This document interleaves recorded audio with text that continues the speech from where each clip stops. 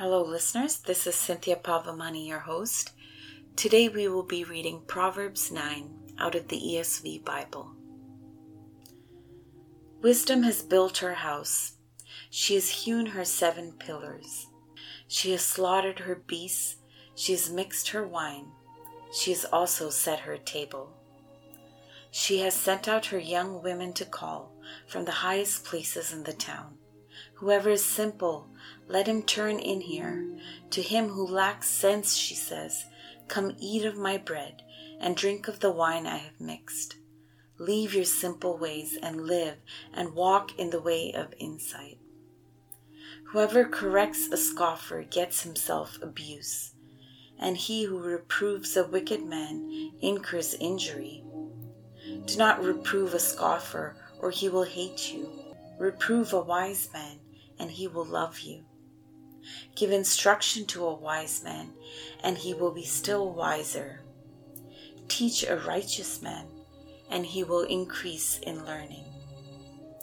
The fear of the Lord is the beginning of wisdom, and the knowledge of the Holy One is insight. For by me your days will be multiplied, and years will be added to your life. If you are wise for yourself. If you scoff, you alone will bear it. The woman folly is loud. She is seductive and knows nothing. She sits at the door of her house. She takes a seat on the highest places of the town, calling to those who pass by, who are going straight on their way. Whoever is simple, let him turn in here. And to him who lacks sense, she says, stolen water is sweet, and bread eaten in secret is pleasant. But he does not know that the dead are there, that her guests are in the depths of Sheol.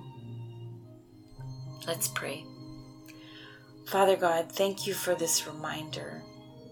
Thank you, Lord, that the fear of you is the beginning of wisdom, and the knowledge of you is insight. Thank you, Lord, for the reminder that by wisdom our days will be multiplied and years will be added to our life. Lord, let this instruction guide our heart. Let us value wisdom and walk in her path. Go before us, Lord, and teach us, Lord, your ways. In the name of Jesus Christ and in the power of the Holy Spirit we pray. Amen.